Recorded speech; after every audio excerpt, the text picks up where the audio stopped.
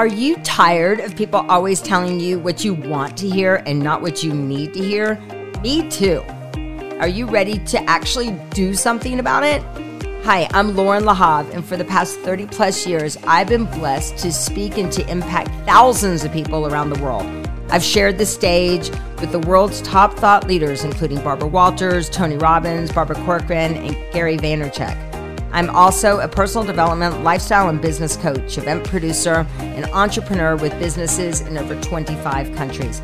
I'm a wife and a proud mama to 3 and a bonus mom to 1. Trust me when I tell you, it took me many years of buying into my old story of I'm not enough and lots of grit to finally let go of the BS. So I understand firsthand what it means and what it took. They don't call it the School of Hard Knocks for nothing. This podcast is my way of breaking down the BS filters of what we say, what we do, and how we interact with others. I will be sharing what worked for me, yet more importantly, what didn't work for me. This is a no fluff podcast where we will address real life issues that seem to surface when you least expect it, relationship conflict and breakdowns, and real solutions. I will share from my life experiences and those of other everyday heroes, as well as the world's top experts, are all here to help you grow through the process of letting go and finally expressing your true voice, who you are and what you stand for. In a world of political correctness and living our lives on social media, it's hard to know what is real. And are you taking in so much information but not applying what you've learned? In my life, I always look to the people who understand what I'm going through and are willing to get honest and forthcoming with me to help me grow through these challenges. Trust me, I've had them all, and I'm going to take the time to be as real as possible and get to solutions. I've had financial issues, parenting issues, marriage issues, emotional issues. You know, the list goes on. I've learned from my challenges, I've grown from them, and continue to learn from them. I see them now as opportunities. With this podcast, we're going to tune up our lives.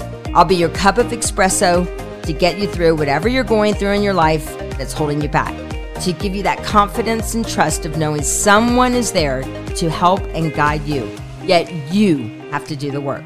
So strap in, hang on tight, and let's get real. Welcome, everybody, to the podcast. Wow. Amy, as I was just sharing, I wore this necklace. Everybody that can't see it, that's listening on audio, that I wore this in honor of you. I usually wear the same old thing, and I'm like, nah, today this feels like the right necklace to wear. So get ready, everybody, for your heart to be unleashed, for you to take, I think, the next 45 minutes to really realize how blessed we are. I mean, that's how I was feeling when I was reading about your book and about what you've been through. So let me share a little bit. Amy Downs is truly a miracle story. When she was 28 years old, she was described as lazy, a college dropout who put on an extra 100 pounds. And on April 19th, 1995, she was working with a credit card loan officer at a federal employees credit union located in the federal building in Oklahoma City when she found herself buried alive, upside down and in the basement in a 9-story building, with 168 people killed and more than half of her colleagues dying from the deadliest act of domestic violence in American history. She was one of the last people pulled out of the rubble alive. And in her new book, Hope is a Verb, My Journey of the Impossible Transformation. The quote that I read that you talked about, like when you said, I was hanging upside down in the aftermath with no idea what had happened. And I love how you said that you confessed to God that your work here wasn't done. And you told him that if I lived, I would change my life. And I think we hear a lot, and you said no more excuses. I think we hear that a lot, but you have really, really done it. I think it said there that you, after 6 hours, you'll share, I'm sure, a little bit with us. But I thought the coolest thing is that you really lived up to your commitment to God. and you saying that now she's the CEO of the exact credit union that crumbled to the ground in 1995. And wow, what a story. She also is a mama, and she released over 200 pounds and competed in an Ironman triathlon, obtained her MBA. But wow, I am so honored to be speaking with you. I can't wait to share you with the world. So tell us a little bit about, you survived the bombing, which I didn't even realize that it was April 19th, which is my husband's birthday. I don't even think he knows that. But tell us a little bit more about that day. Maybe walk us through the events of that day from your perspective. Sure. April 19th, 1995 was a normal day, normal spring morning. And I think for a lot of us that have these near-death experiences, or, the medical diagnosis, or the divorce that hits us when we're not looking, all these traumatic things a lot of times come at us when we are just floating through life. Everything seems normal. And then all of a sudden, in an instant, it's not normal anymore. Hello, a year ago, right? COVID comes at us, and all of a sudden we're all, walking through, honestly, a lot of trauma, because so much has changed in our lives over the past year. And for me, I'm just, at work doing my normal thing, which honestly was, living a very complacent life. I was not doing anything intentionally or living with purpose. And this bomb goes off. And for me, I was sitting at my desk. A coworker who was 7 months pregnant walked in. She sat down beside me, and I turned to ask her what she needed. And I don't know if the words even came out of my mouth. I just heard this roar in my head so loud. And I could hear people screaming. And this woman was screaming right in my ear, "Jesus, help me." And it was my voice. I didn't even recognize the sound of my own voice. And I was falling, and I could feel just this rushing sensation. I did not realize I was falling 3 floors. Wow. I landed, I was buried under 10 feet of rubble, upside down, and just screaming, "Help me," over and over again, with no reply for about 45 minutes.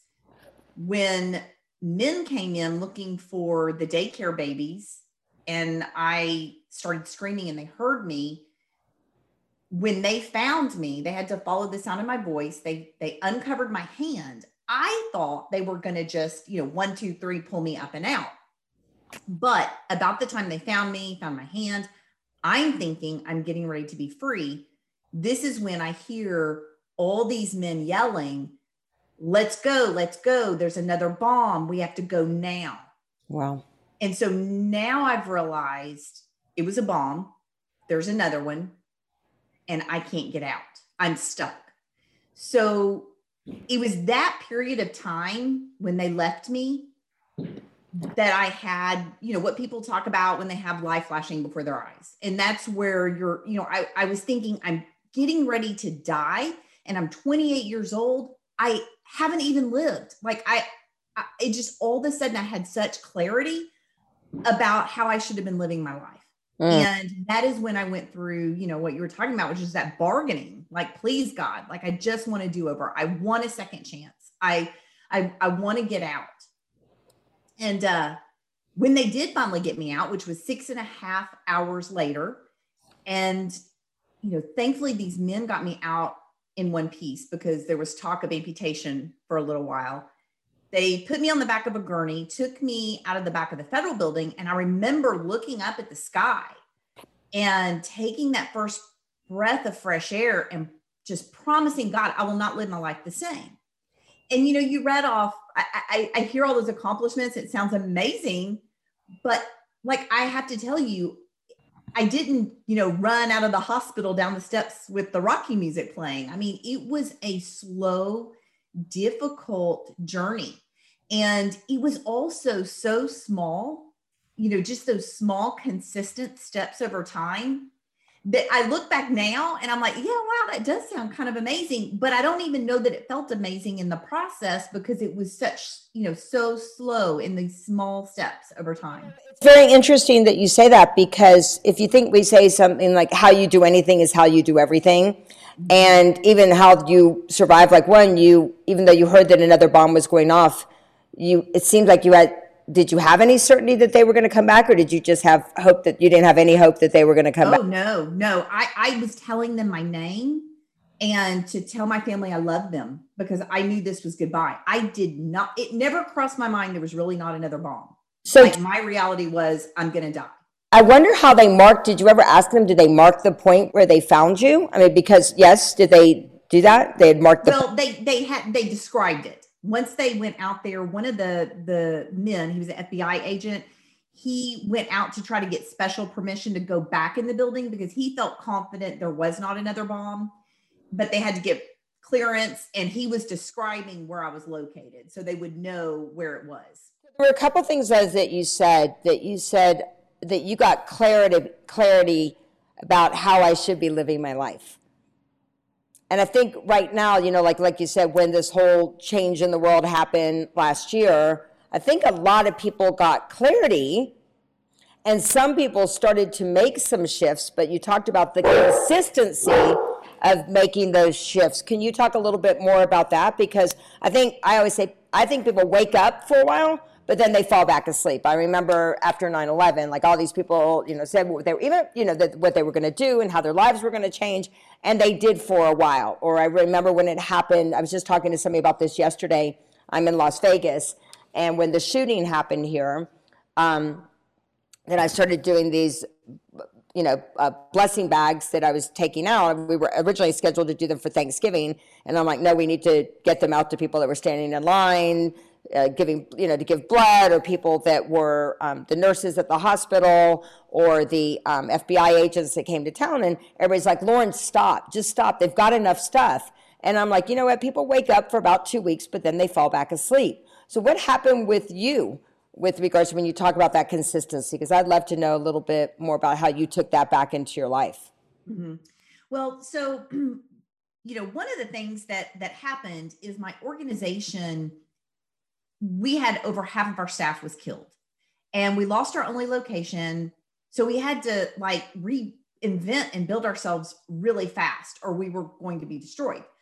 Through the process, actually, of business and setting goals and action steps, that's actually how I learned to change my personal life, because my boss was a mentor to me. And I remember she said to me one day, if you had a magic wand, what would you do?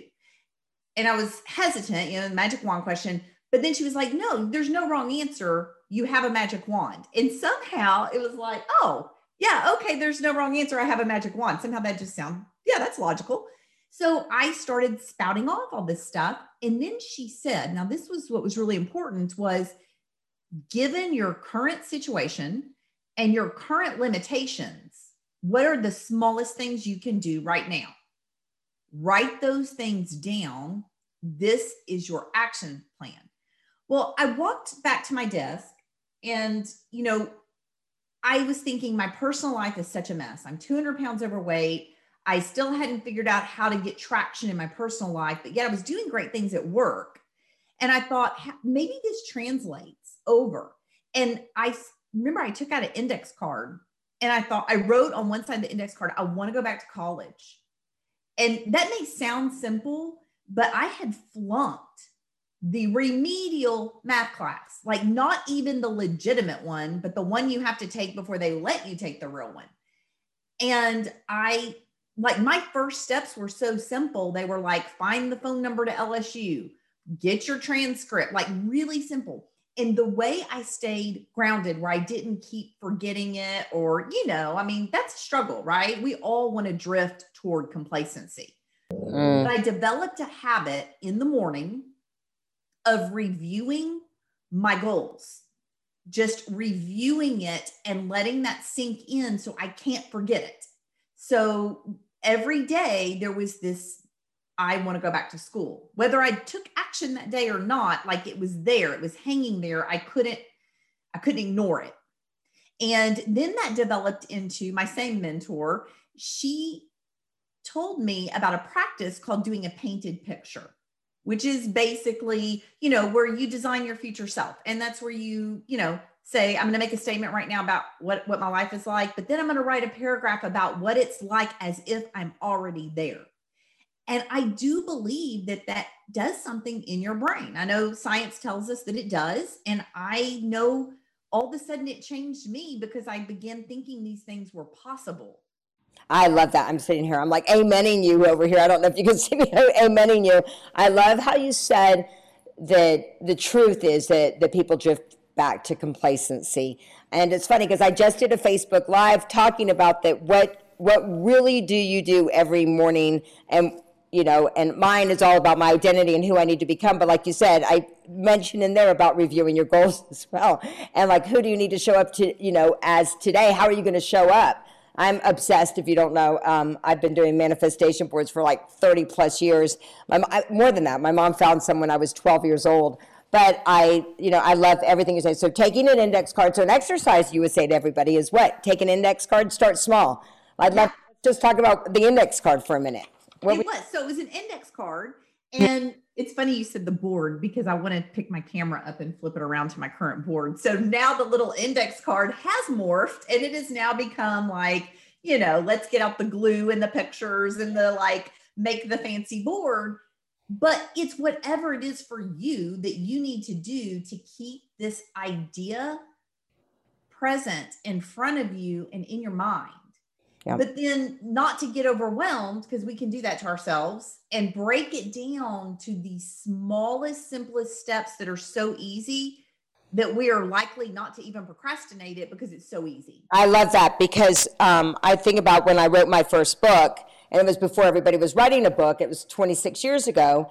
And I was like, okay, I'm just going to spend 15 minutes at the end of every night. And whether there wasn't really the internet or Amazon with books and that you could go review. So I remember I'd be like, okay, I'm going to go to Barnes & Noble. I'm going to buy a book, and then I'm going to review if I like the cover of it, or I like what I want to model, or I'm going to send this person that, or I'm going to write one chapter, right? So I love that. So just bite-sized things that you can do. So I have to ask you a question because I'm curious, and I don't know if I want to know the answer to this or not, but the girl that was beside you, the pregnant girl that was beside you, did she survive?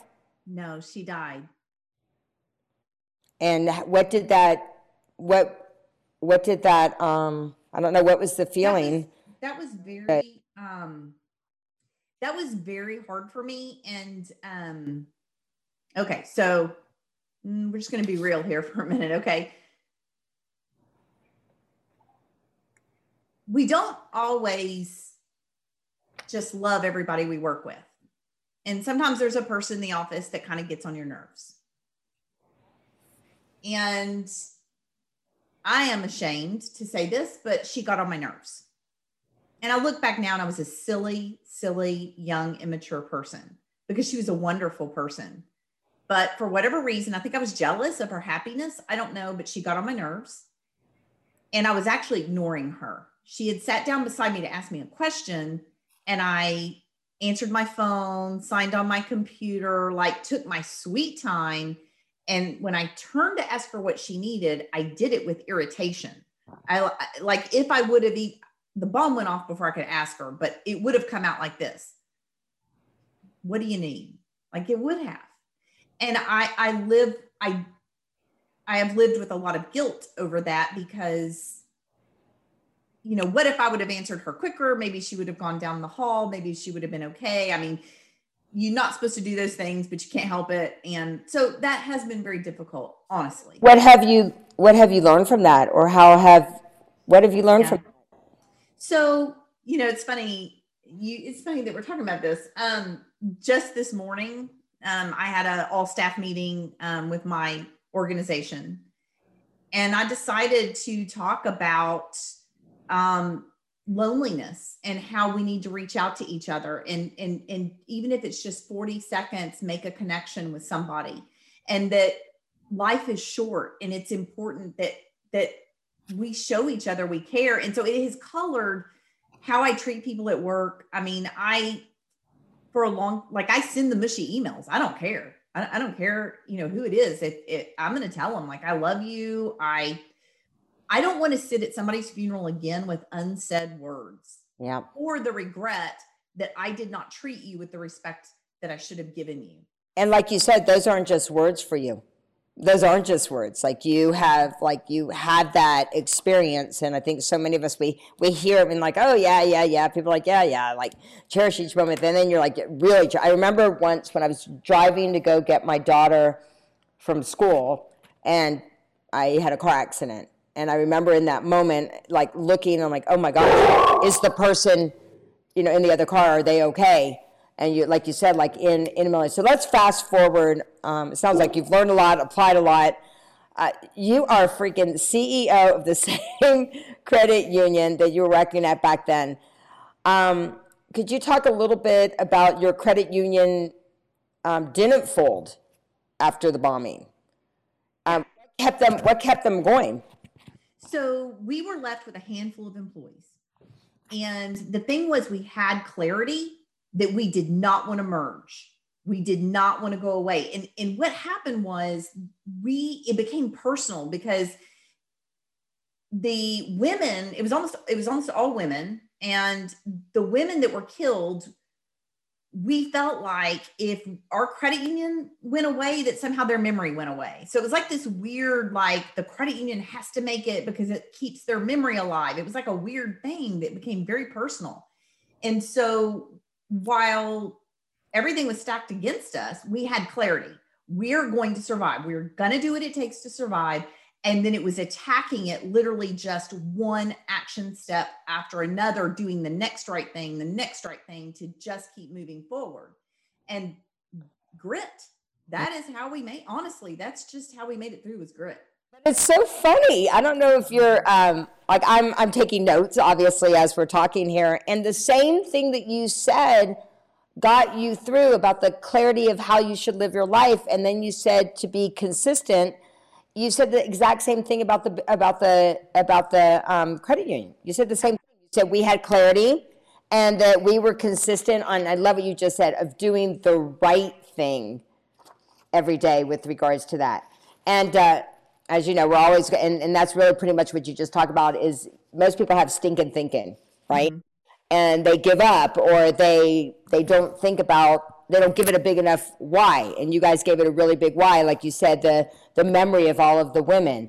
And we always say, right in the South, we always say, if your why don't make you cry, it's not your why, right? So let's talk about your mentors. You talk a lot about your mentors in your book and who helped you along your journey for you to be the amazing woman that you are today, and the importance of mentorship and what yours did for you specifically.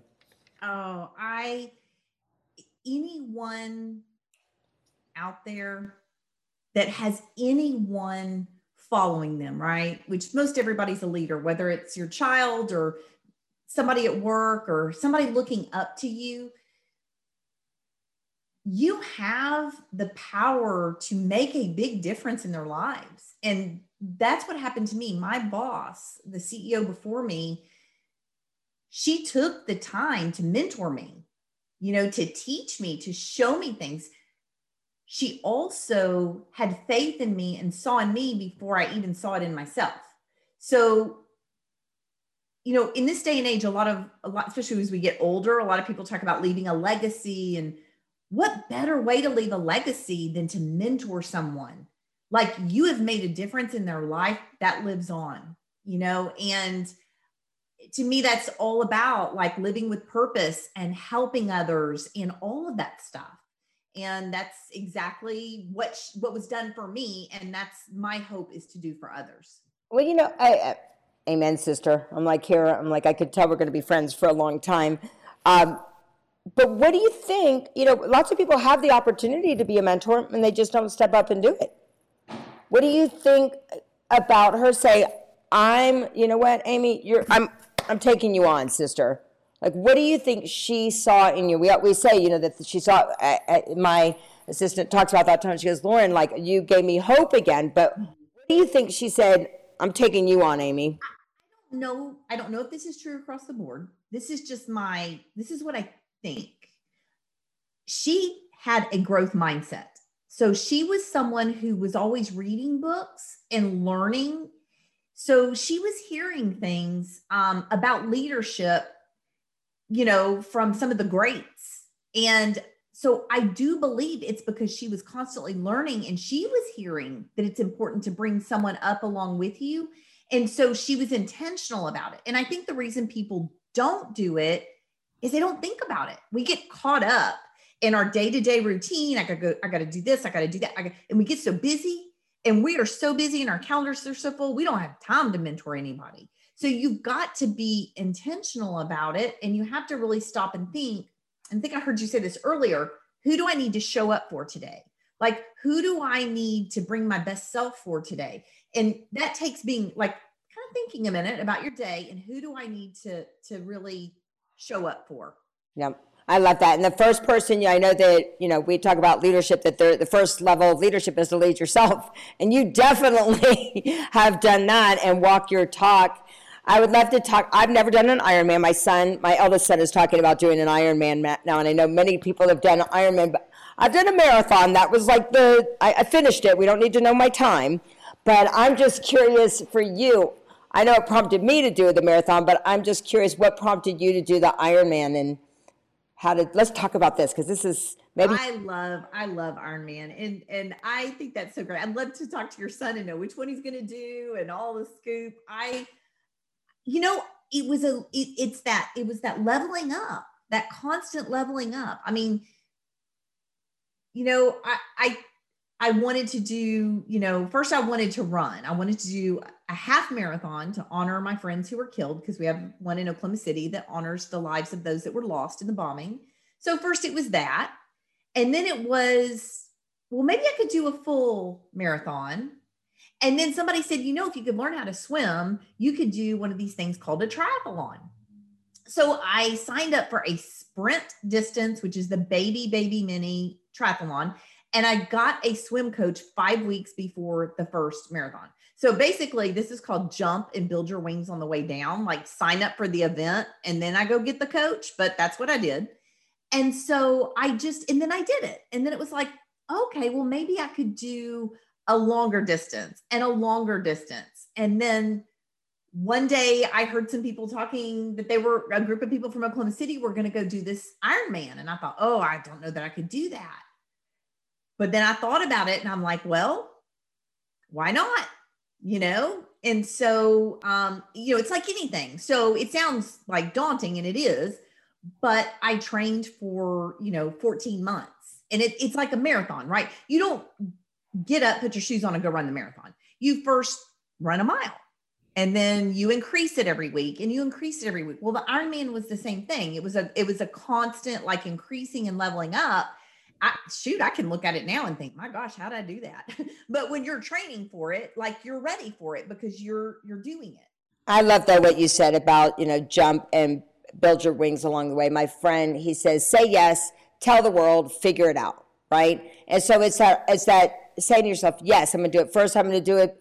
I did the half to honor my friends, like you said, that were lost in Oklahoma. Then you said, all right, I need to take swim lessons, which is what I would need to do, just FYI. And my husband runs 5 miles a day, no matter what. And I was telling him, I'm in that menopause stage, and I'm like, I gotta lose more, release that weight. And my husband's like, you gotta run a mile, just run to the gate and back. And he's like, it's not going to be fun. Right. And I think that's a lot of things. It's not always fun, even when you say yes to these things. Can you talk about that? Yes, I can, because it isn't. And so and I don't know if this is true for just me or others. I have to try to make it fun. Okay. Because if no, it may not be a big party, but I have to get a level of enjoyment out of it, or I probably won't continue doing it. So for me, what that meant was building community around it.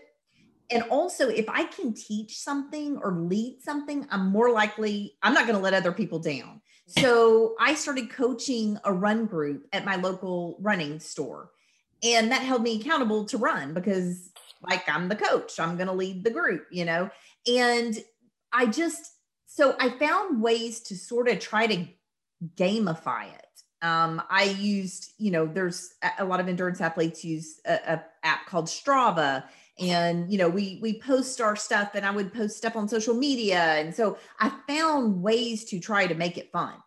And then I did a lot of visualization of the finish line. Like, and I'm talking, I can't believe I'm telling this.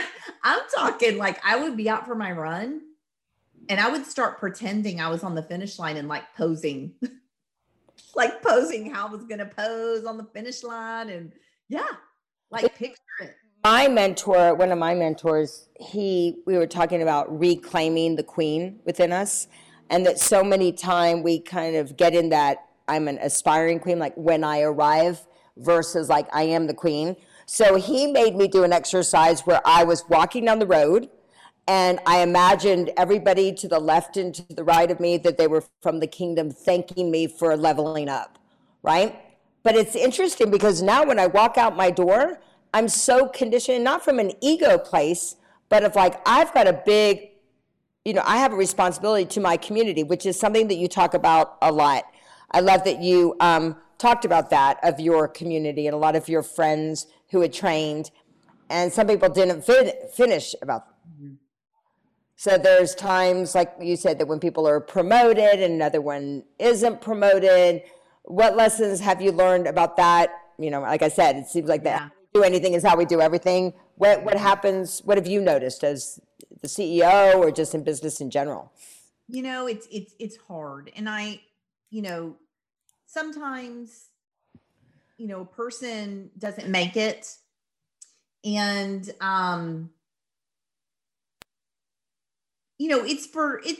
they tried, like it's maybe reasons outside of their reach. Right.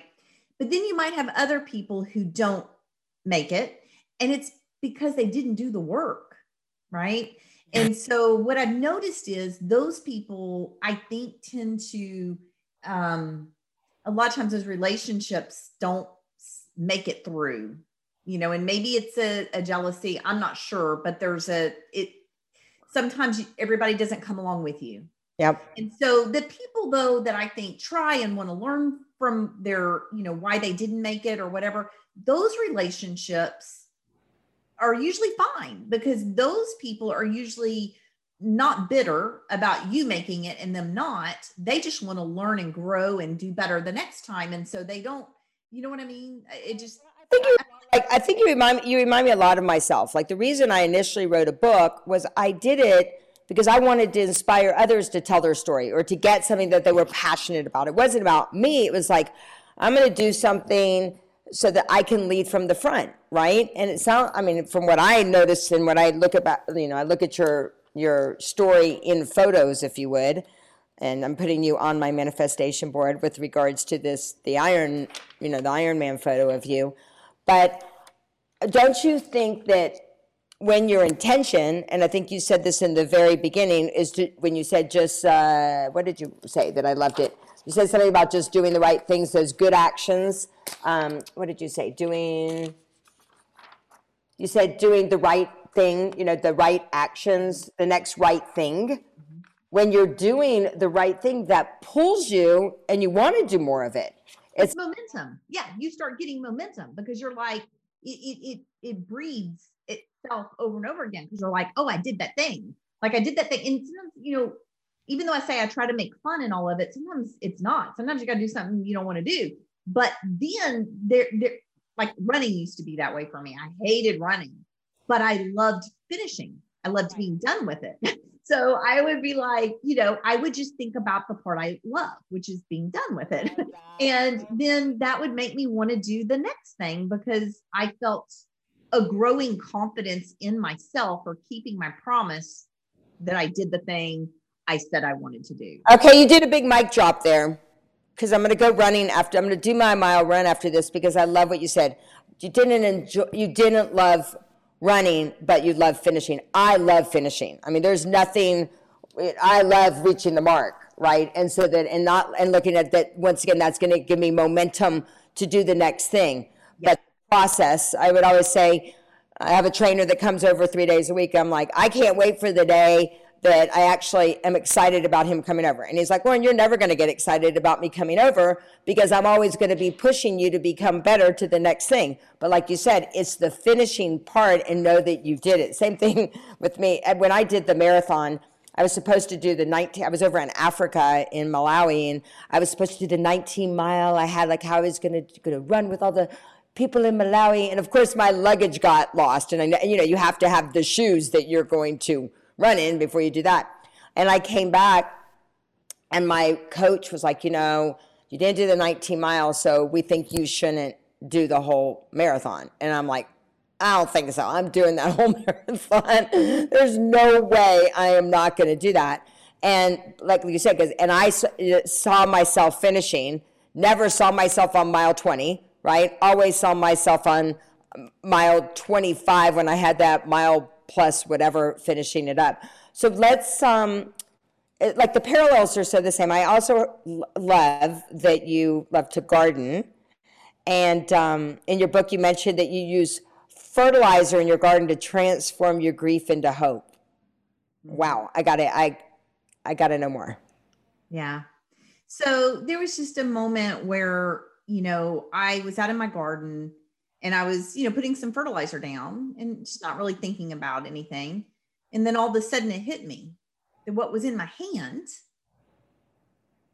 was the same thing that destroyed all those lives, And, I think, when you look at your life and you look at the messiness of your life and you look back and the thing you thought would kill you or the thing that you thought would destroy you or the biggest disappointment in your life you had, many times we look back on that and say, if that thing hadn't happened, then this other thing wouldn't have, by the time events start compounding, it's now part of your journey and you wouldn't be where you were if you hadn't walked through that dark time. It's not that you wished it would have happened or anything like that, but it's just messy, right? It's just messy. And that was kind of just a moment for me where I realized, there's the power for good or for evil in the same thing. It's how you apply it. Wow. That's another mic drop. You're just dropping mic drops all over the place. Tony Robbins always says it's in your moments of decision that your destiny is shaped. What's one decision that has transformed who you've become after all of this? A decision to end a relationship. And then what was that decision? How did you know that it was a must for you to end that relationship? And I'm from the South, and I'm older, so I'm back from in a time frame where you didn't ever get divorced. That was not something you did, and so for me, making a decision to end a marriage relationship was not light. And so after 23 years of marriage, I actually got divorced. Yep. And so this isn't a, oh, yay, like go get to, don't misunderstand me there, but it was a very difficult decision, but it was also very necessary for my health and my well-being. And had I not made that decision, my life, I can't imagine what my life would be. I mean, my life is so great now. And it opened me up to have so much love in my life. And it was very hard and a difficult thing, but yet I can't imagine my life had I not made that decision. So you jumped and you built your wings, just like you said before. I'd say that's probably the hardest decision I had to make as well. I was, I'm from the South, I'm from North Carolina. And it's like you said, it's not like you go into a relationship thinking, I'm going to get divorced one day, right? Like, that's not how you think about it. But my grandfather, I guess, would say, you can be a good pot and you can be a good top, but that doesn't mean you're meant to be together, right? It's like but look who you've become. So two finals, how about that? What is something that you do to stay true to yourself? I ask everyone the same question. What's something that you do to stay true to yourself? So to stay true to myself, it has to do with that morning routine. I journal every morning, and I'm very, I think with achievers, we have to be careful because we won't be honest with ourselves. And that's gotten me into trouble in the past. Just lying to myself that everything's good, everything's fine. So I am very honest with myself in my journal. And if I'm depressed, I say I'm depressed. And I really look at how I feel, what's going on with me.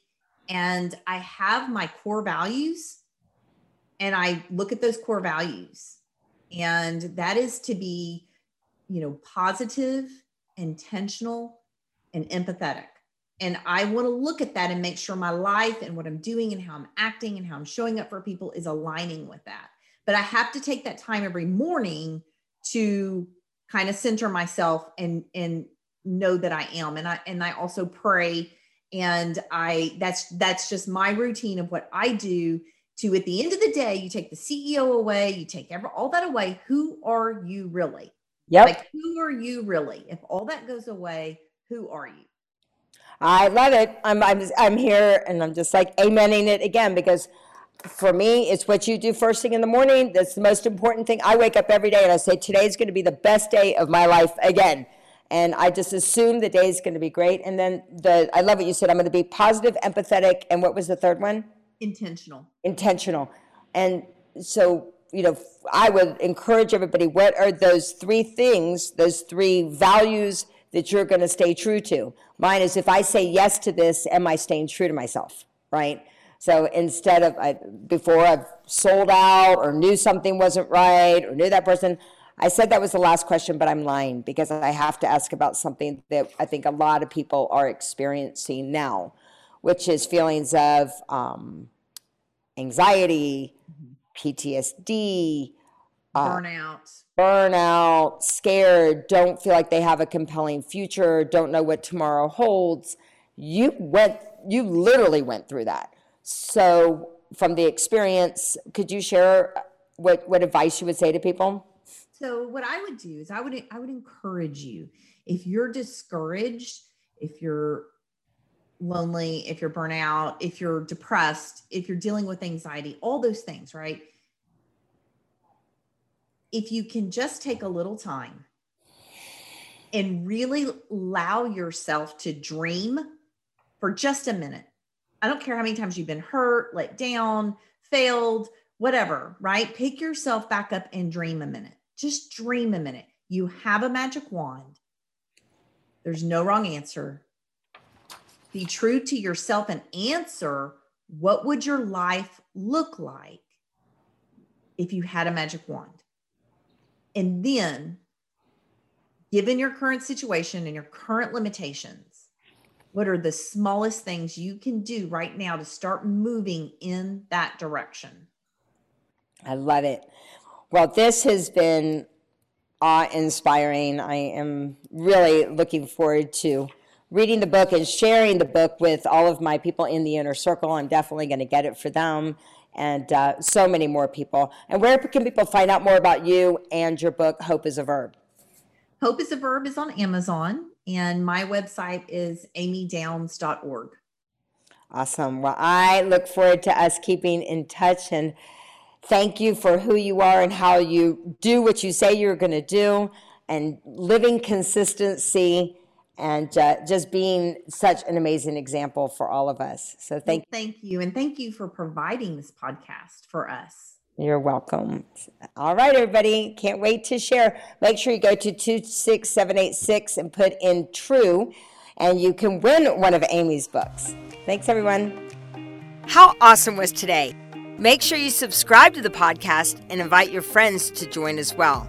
I'm here for you with fabulous content, great guests, and lots of giveaways. To learn more of how I have taken what I've learned, applied it to my life, helped others find their true voice, text TRUE to 26786, which will give you my top tune-ups and a complimentary 15-minute discovery call with one of our coaches. And remember, keep in touch with me on Instagram at I am Lauren Lahav, Facebook, Lauren Lahav Official, Clubhouse, Lauren Lahav. Make sure you text TRUE, TRUE, to 26786. Text TRUE, TRUE, to 26786. And remember to always stay true to the amazing person you are.